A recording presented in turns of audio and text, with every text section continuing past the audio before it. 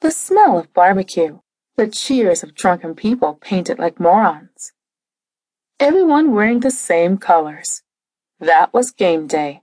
Tailgating. The most incredibly fun and awesome adventure to kick off the game.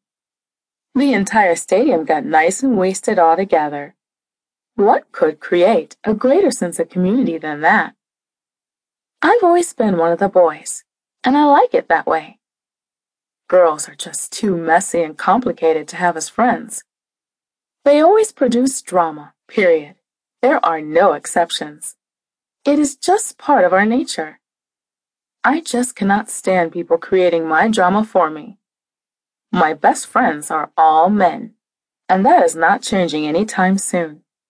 It is so much fun to go out with a bunch of guys who take turns drinking each other under the table instead of drinking brightly colored fruit drinks and falling over after two.